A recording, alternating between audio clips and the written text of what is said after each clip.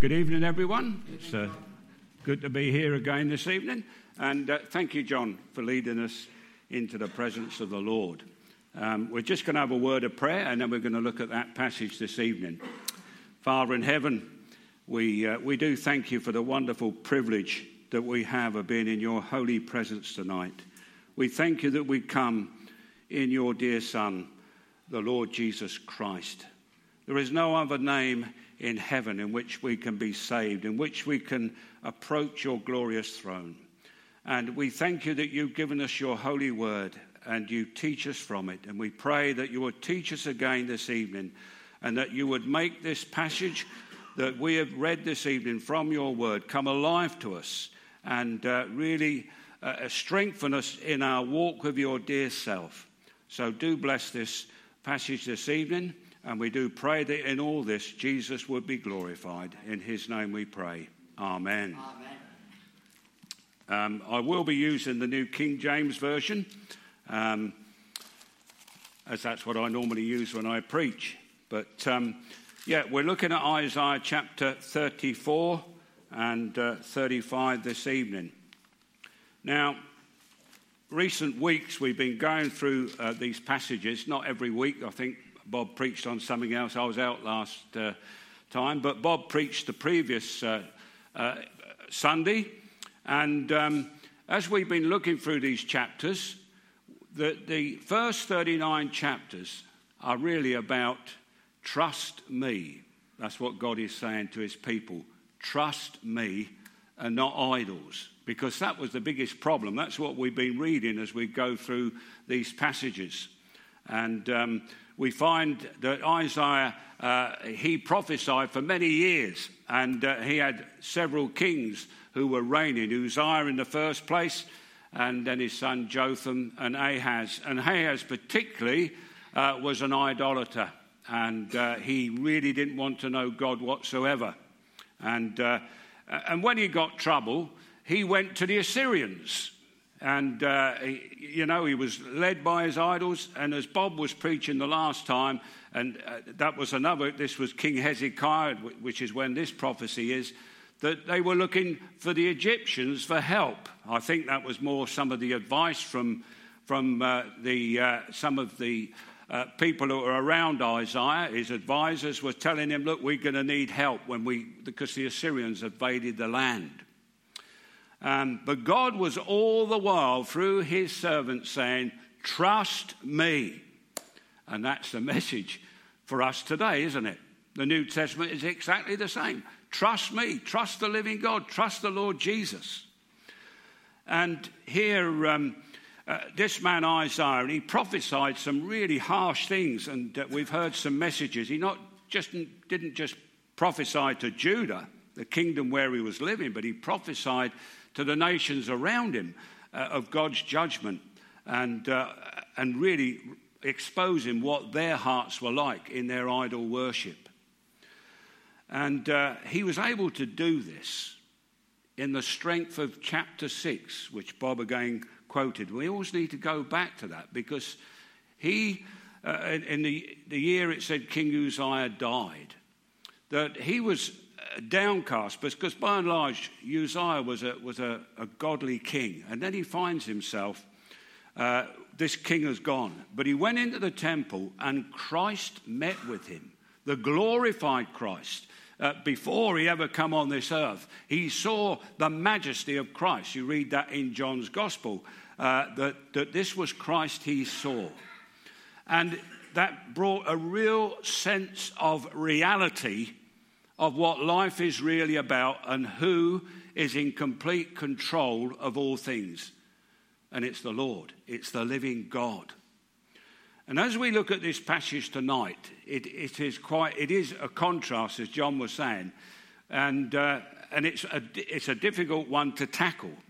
But there are two things in this passage, and one of them is about judgment, but also there is one about redemption, and there is hope as we look at it. And I praise God that there is chapter 35, because chapter 34 is a pretty miserable chapter. I want to say this. I'm sure you've all seen on the news, particularly last weekend, of this group of people who call themselves Extinction. Extinction, they believe we're going to be extinct in a little while because we're pumping a lot of diesel fumes and all sorts of things into the atmosphere, burning forests and all manner of things. And people are saying it's got to stop. It's in our hands. We must stop and save this planet. That's what they're saying. And, there are lots of people saying, we are the only ones that can save this planet. We've seen all these programs like Blue Planet and all manner of these programs, and they're saying, it's up to us to do something about it. We can save it. Well, when we look at this passage, we see that is not the case. You see, this is an idol. This is an idol. And there's this young girl, full of good intentions, from Sweden. And she's really getting exaltation from all sorts of politicians. And because she's been on strike at school, because she said it's not worth going to school anymore because we might not be around in a little while and I don't need my education. This is the state of the world. But can I say this? There's always been a bogeyman. And in my lifetime of nearly 71 years now, when I was growing up, the bogeyman was, will there be another war? And I can understand that because my parents had experienced 2 world wars. And they've seen what a devastating effect that has on the world. And particularly on people's lives, that lived around in this country. Of course, things were worse by then because we've got atomic bombs and then we've got the hydrogen bomb. And they became the bogeyman because then CND, very similar, doing exactly the same things that where Extinction was doing. So there's nothing new under the sun, as the Bible teaches us. These peaceful, so-called peaceful demonstrations, sitting down and blocking highways and one thing and another. So there's always been a bogeyman. But the thing is, these are all deceptions because they're taking people away from the truth. And when we look at chapter 34 this evening, and as I've been looking through this, and as John read it to us afresh again tonight, it's a pretty miserable chapter, isn't it? It's about desolation. It's about judgment. And the first thing that I want to say here this evening that we read from this passage is that there is a summons from God. There is a summons from God. And he says this in verse 1, where he says, come near you nations. We've been talking about, as we've gone through this series, all sorts of nations. But he said, come near you nations to hear, and heed you people, let the earth hear, and all that is in it, the world and all the things that come forth from it. This is a summons to the world. This is not just to Judah or Israel or any of the local countries that were around them. This is to the world. This is for us today. This is relevant today. This is the living God who is bringing a summons. Now, what is a summons? A summons is where you can be summoned to a court and you must appear there.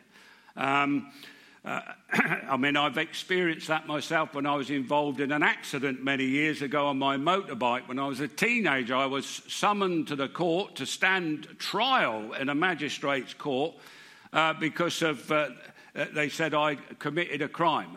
Praise God, I was there, and praise God, there was no case to be found. I was innocent. But the thing is this, you can be summoned by somebody else, the tax man, for instance. The government can be saying, you owe them tax money. And you can be summoned to court. And you've got to go, because if you don't go, they will try you, and they will take as much money as they want from you, including they have the power to take it from your wages. So you do not ignore a summons. Okay, so if you're summoned to a court, go. And likewise, this is God who is summoning the people of this world, then and now.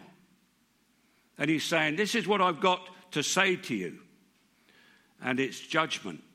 Because what he goes on to say here, this is the thing that he's judging us on. This is God's, when I look at this passage, it's the judgment that is something that is always going on in this world. There is judgment coming on upon all peoples across this world. And but there is this final judgment as well, where he said the indignation of the Lord is against us, and his fury or his anger is against all their armies. He is, a country sometimes defines itself by the size of its army, by the power of its army. They see that their strength is in that. You'll see that all throughout history. Look at all the great empires. They're built up on the greatness of the armies, or in more modern times, on the navies as well. And they can wield their power. Well, God knows all of that, and his fury is against them. And he has utterly destroyed them. He has given them over to slaughter. Friends, those things have happened, haven't they? When you look through history, and some people say, God's on our side. War is just a sad thing about the fact that we got Adam's nature. And that's what brings us to war. Whether there's, yes, there are times when you're right in when you're defending yourself against a belligerent nation which thinks they want to take over the world. And we see that there is a righteousness in that sense. But at the end of the day, it's a judgment upon the world that we're living in. And God is talking about these things. But I think the key verse in this passage, that in verse 4 it says this: all the host of heaven shall be dissolved, and the heavens shall be rolled up like a scroll. That line there, and the heavens shall be rolled up like a scroll. What's a scroll? Well, that's a book. That was a book in ancient times. They didn't have books as we do today. And what it is telling us is this: that God, not extinction, not ourselves, not an idol. Bob was talking about the idols this morning, heads of people on plinths, and people bow down and worship them and pick up all manner of things. It's not those, it is God. And he will roll up the heavens like a scroll. He is the one who will shut the book on this world when it comes to an end. God is in complete control. He is working out his plan and purposes. And this is what he's telling us in this scripture. There are some real hard things here. We see about the armies and the dead bodies. Well, that's, as I say, it's an ongoing judgment.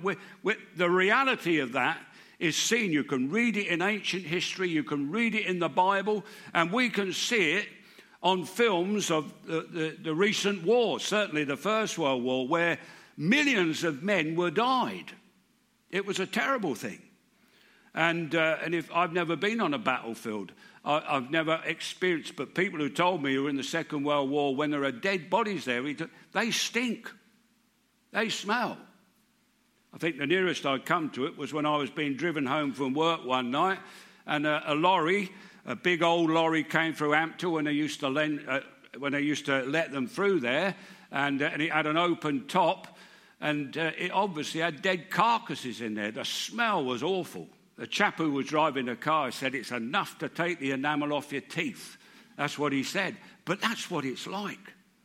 And, there is this ongoing judgment, and people are experiencing this even today, even through these days when we see these bombs going off. There's awful judgment at the end of the day. I know people are perpetrating these crimes, but God sees this as a judgment this is a part of his judgment upon this world that we're living in. But he is the one who is in control. He is the one who will shut up the heavens and roll it up like a scroll. If you was to read in Revelation chapter 6, you will find similar words there. There are some people who think that Revelation is a book which is completely detached from the rest of the Bible. And it has no roots anywhere else. Well, they're totally wrong. You've only come back to this passage and you'll find that some of the words and the judgments that are brought upon this world, you'll find them in Revelation, and not least chapter 6, where he talks there about rolling up the heavens like a scroll. And we find here in this passage, and I cannot explain this to you. You might be able to explain it to me afterwards, where it says the heavens, that's the stars, like they're going to be falling. Now, I don't understand that. Can you understand that? But there is something here that is awful is going to happen in the judgment of God. You'll find that in the book of Revelation as well. Paul wrote in Romans chapter 8 that he says that when Adam sinned, the whole of creation was affected by it. The perfection of creation was gone in that moment. That's why we have the problems that we have in the world. That's why that you're careful when if you saw a pride of lions, if you was on safari or something, or you've only got to go to Woburn Safari Park. Would you get out the cars there and go and stroke a tiger? I wouldn't. I'd like to, because they're quite endearing looking animals, aren't they? But I wouldn't want to do that, because we're a fallen creation. That the whole of creation, the whole of the universe. And we read that God will renew that. We'll look at that in a few moments. But I don't understand what's going to happen, but it's a terrifying thought. And I know that when you read in the book of Revelation, that it says there, when these days come, that the men will run to the mountains and hide themselves, and because of the fear and the terror that will come on those days. This is not, this is a really serious word from the scriptures here this evening. This is the reality. And where, the world are in darkness. They do not want to know about God. They want to do away with God. And they come up with all sorts of theories and religions and things like that. And here is the reality. And the next thing that I'm going to move on to here as the passage moves on, because he mentions Edom. They are the sort of example from the Word of God of the enemies to God's people. The small nation of Edom. Edom is a nickname of Esau. Esau, the brother of Jacob. And Edom means red.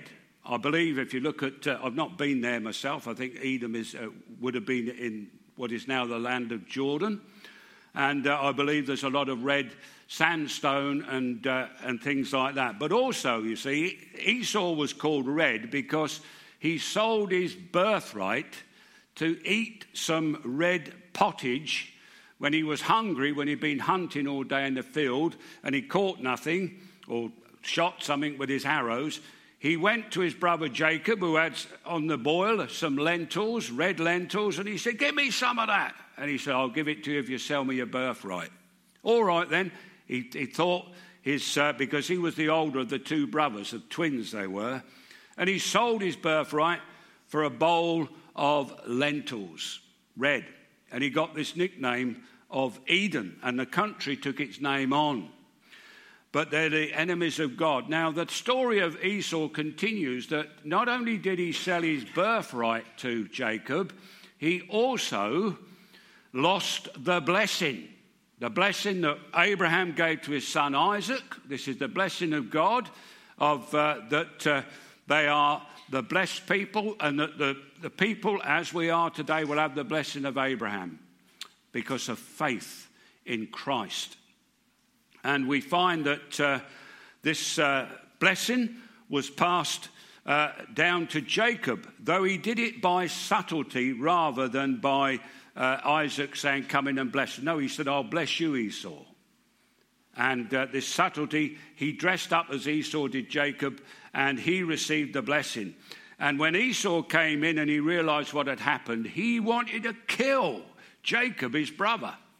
And wisely, his mother Rebekah, Jacob's mother Rebekah, and had a word with Isaac, and they sent him off to get a wife up in the north. And 20 years passed, and when Esau and Jacob met again, Jacob was cool enough to embrace his brother in love. He had forgotten all the things that had happened. But just to say this, that in that, he was like a Terminator, if you know the films, the Terminator films, where they go forward, as they do in these films, like they do in Doctor Who and things like that, where there was a war going on. And the leader of this particular group of people, so I've not really seen it much, they thought the best way of stopping this good leader is killing him before he's even born. So they send a Terminator in to kill his mother. And Satan's strategy is that if we kill the chosen person, like Jacob, then the Christ will not be born to that family. I mean, it happened later on. Saul tried to kill King David, didn't he? And then you can go on. I was reading that recently in 2 Chronicles. Queen Athaliah, she killed all the sons of her brother, the king, who was of the house of David, except for one who they hid away, because she was this determination. Stop the Messiah coming. That was always the plan of Satan. Praise God. God is in control, and they couldn't do that. But secondly as well, the Eden as the enemies of God, we find that years later, after the children of Israel came out of Egypt, they began to make the final push, as it were, towards the promised land of Canaan, that they went to Edom and they said, let us pass through your country. We'll go on the king's highway. We'll pay for any water. We'll pay for any food. And the king of Edom said no. He blocked the way and he brought his army out and said no. Even though they were related. And that's a type of the world religion today. That's the type of work that Satan is going on. I said about scientific theories, so-called scientific theories, which have gripped people in this country. And that's the thinking of extinction of something else. God never comes into their thinking whatsoever. Because they have this great deception from Satan. And it opposes the word of God. And so it's like they are blocking people from the gospel. That's what Satan is trying to do. The children of Israel had to go round a long way to get to the promised land. And Satan is seeking to block, as Eden blocked, to stop people hearing the good news about the Lord Jesus. Exactly goes on today. There's all these different religions, so I say different theories, politics, you name it, it's there, blocking the way for people to hear the truth about the Lord Jesus. And the final thing I want to say about Edom, because they are the enemies of God, we need to jump forward in the minor prophets to Obadiah. We find that Obadiah, it's a very short book, but it's a prophecy against Edom again, because when Judah and Jerusalem fell to the Babylonian Empire, they rejoiced. They rejoiced because they hated the Jews. In fact, they went in and helped them out and helped themselves to the spoil as well. And God's judgment is upon them. God knew, of course, this was going to happen. But we need to look at Edom. That's the enemies of God's people. And friends, all the enemies of God's people, as we read through here, are going to be under this awful judgment of God. He says vengeance. He uses that word. There will be vengeance against these people. There will be destruction. And there will be this final destruction. We read of fire. We read of pitch. And it reminds us of, God has done these things in the past. Sodom and Gomorrah was completely obliterated, wasn't it, by fire. They believe the site of Sodom and Gomorrah was down by where the Red Sea is. The Red Sea wasn't as big as it is today, because That's where the water came in when Sodom and Gomorrah were destroyed. God's judgment has been upon this earth in such a way as that in times past. The word of God shall not fail. And as we move on, that's what we come to. We have this awful desolation that we read about here. You know, nothing, no human beings living there anymore. Absolute desolation. It goes back to the wild animals. It's interesting. If you go to some of the old RAF bases around our country, in East Anglia and places like that, there's still some that just lie open and the buildings are derelict and that. It's a great place to go and see owls. We find out there's all sorts of owls here because there's lots of wildlife, mice and things like that here in this country. Out there, I've been to, Beryl and I have visited some of these old ancient sites. I mean, this is a testimony to this here, that all these great empires have fallen and great cities, and you can go and visit them. But be careful, because you might see a snake there. I remember Beryl and I, we went to this place in Cyprus, and I saw this snake, and it was some sort of viper, and I would not like to be anywhere near that because they got quite a poisonous bite. But they dwell in these places. They're nice places to be. And, of course, the predating birds, hawks and things like that, that's a great place for, because they'll pick them up and take them away, and they'll feed their little ones with them, as we see in this passage. These things take over again. But the final thing I want to say on this judgment here, and as I say, there's too much to cover, but it says in verse 16, search from the book of the Lord and read, not one of these shall fail, not one shall lack her mate, meaning that these animals will have their, be able to have their families. For my mouth has commanded it, and his spirit has gathered them. Friends, the word of God says these things will happen. They will happen.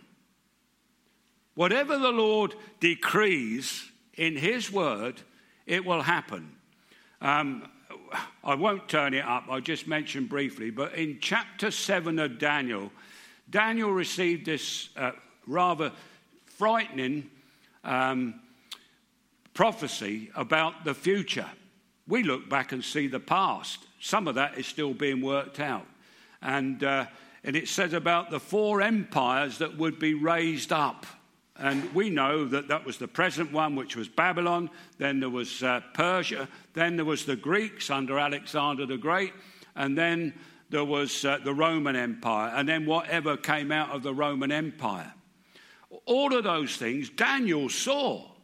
And who was presiding over it? He calls him the Ancient of Days, God.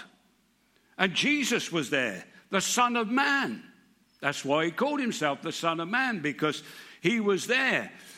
Seeing history being worked out, and all the persecution of the church and the Lord's people was all being worked out.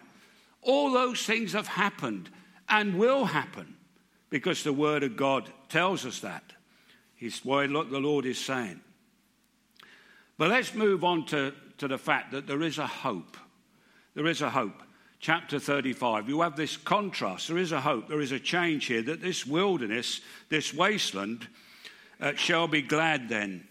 Because what's going to happen, it tells us, it's going to blossom. It's going to be rejuvenated. It's going to be recreated. You know, when God does the final judgment in this world, there will be fire.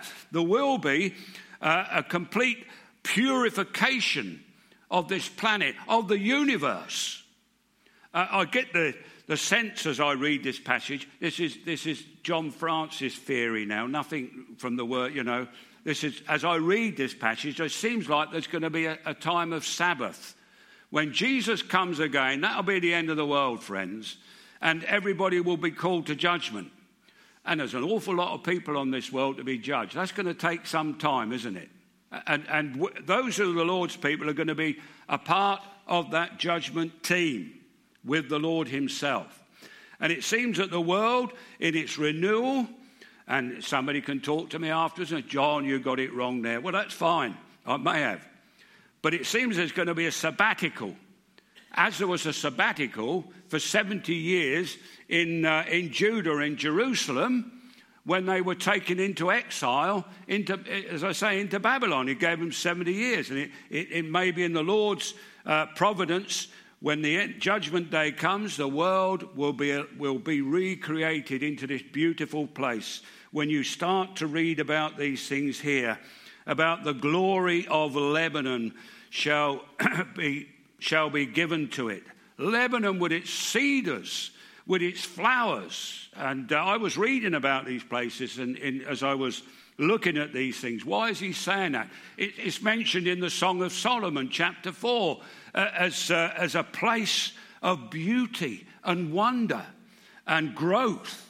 It's a fertile place. So is the Sharon, the Vale of Sharon, the flowers there. We talk the Shunammite was called the Rose of Sharon. Now, I don't know whether there's roses there, but there's certainly some beautiful hibiscus and all manner of flowers in this place. It's a place of beauty. And these people would have known that in those days. And these places, as was Carmel, that's a mountain range which goes on to the sea. It's an unusual place. And believe it or not, it's a biospheric place of importance. What does that mean? It's a place where it receives the first rain. And it's a place where vines can grow in abundance, where flowers can grow, where crops can grow. It's a real place of beauty. In fact, that's a place where Elijah went, wasn't it? When he had the duel between God, not that there's a duel because there's only God, and the prophets of Baal. And it was afterwards that he prayed overlooking the sea from Mount Carmel. That's where the first clouds, that's where they came from, because that's the place where the rain will always come from. And so it's a fertile place. And what God is telling us is this world will be renewed. It will be glorious as we've never seen it before, because we have spoilt it. There's no two ways about that. We spoil it wherever we go. And the beauty of the earth will be restored. And they too will witness the glory of the Lord. The creation, again, as we say, Paul said it groans now for this day of renewal. And they will see it, they will experience it. And so will the Lord's people. Because the next thing that we read here is about Christ. Christ is revealed to us in this passage as we look at from chapter 3 and onwards down here to 7. Wonderful words that we read here. When I read this, it put me straight to Jesus. He strengthen the weak hands and make the firm the feeble knees. Say to those who are faint-hearted, be strong, do not fear. And it goes on, then the eyes of the blind shall be opened, and the ears of the deaf shall be unstopped. Then the lame shall leap like a deer, and the tongue of the dumb sing. What did Jesus do when he walked on this earth? He actually physically healed people who were blind, deaf, dumb, and lame, didn't he? We know the stories. Wonderful things that the Lord Jesus did. But you know, we are that spiritually. We are blind to God. Those people in extinction, they may have good reasons why they're there, good purposes, but they're totally blind to God. They're totally blind to the realities of what is happening in the world today and why it is happening. And we should be praying that people's eyes will be opened to the things of God. And this is about Jesus. How the love of God came into this world through the Lord Jesus. And he demonstrated these things in the physical. And he also demonstrates it in those who call on his name in their spirits and renews them. And I'm going to finish on this. Christ, the highway of holiness. We talk about this highway of holiness, this road, this way. And again, when I read through this passage, what did I think of? What did Jesus say? I am the way, the truth, and the life. No one comes to the Father except through me. Jesus is the way of holiness, the highway of holiness. There is no other way to get into heaven except through Jesus. And we need to be walking in this highway. Jesus also said that I am the door, or I'm the gate, depending on which version, but they're all the same thing, aren't they? We have to enter through Jesus into this highway of holiness. We need to, come before him. He talks about enter by the narrow gate. And then he said the straight gate. Well, I've said it now, but it means the same thing. Through the narrow gate. Jesus is the narrow gate. He is the only one who can save precious souls such as us. He is the only Saviour. There is nobody else. We cannot save ourselves. Nobody can do that. Only Christ. And he says that those that walk there, we won't have wild beasts to contend with. We are in Christ's hands and we're walking with him. But it's a way of holiness.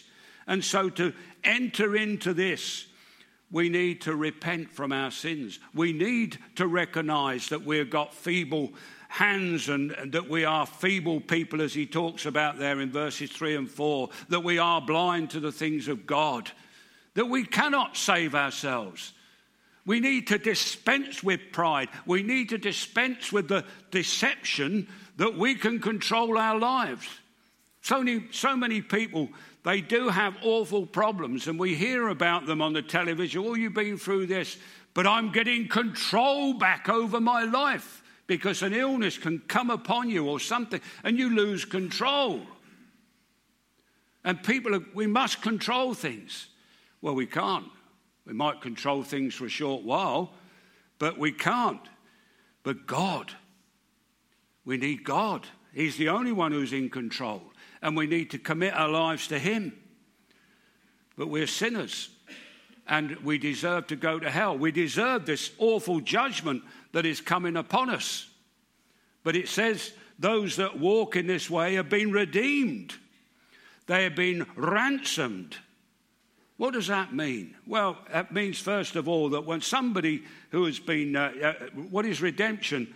Well, redemption is, in the old days, and I think they still do it today, you can kidnap people. Certainly the British, or it would mean the English, in the days when we used to invade France on a regular basis, not least Edward III, the Black Prince, and Henry V, what the way of making money was kidnap some nobleman. And then they would go send a message to the castle where he lived, or the palace where he lived. He said, we got your duke or whatever, and you can have him back for £5,000 or whatever it was. And they would pay the price, and he would be redeemed and restored to his home. That's what they used to do in those days. We don't, but it still goes on today. And we need to be brought back because we are slaves to sin, the Bible tells us. We're under its power, and we can't get away from it. And we need redeeming. We're going to be punished because of our sin. It has wages, death. And what Jesus does, what Jesus did by coming into this world, was that he paid the price. He is the Redeemer. When he went to the cross, we remember that last Friday, that Jesus, when he was crucified, he took our hell for us upon the cross. And he is the one that pays the ransom so that we can be brought back into his glorious family, into his presence, to know him as our Lord. And those are the people that walk. It's an everlasting pathway. It's a pathway of holiness.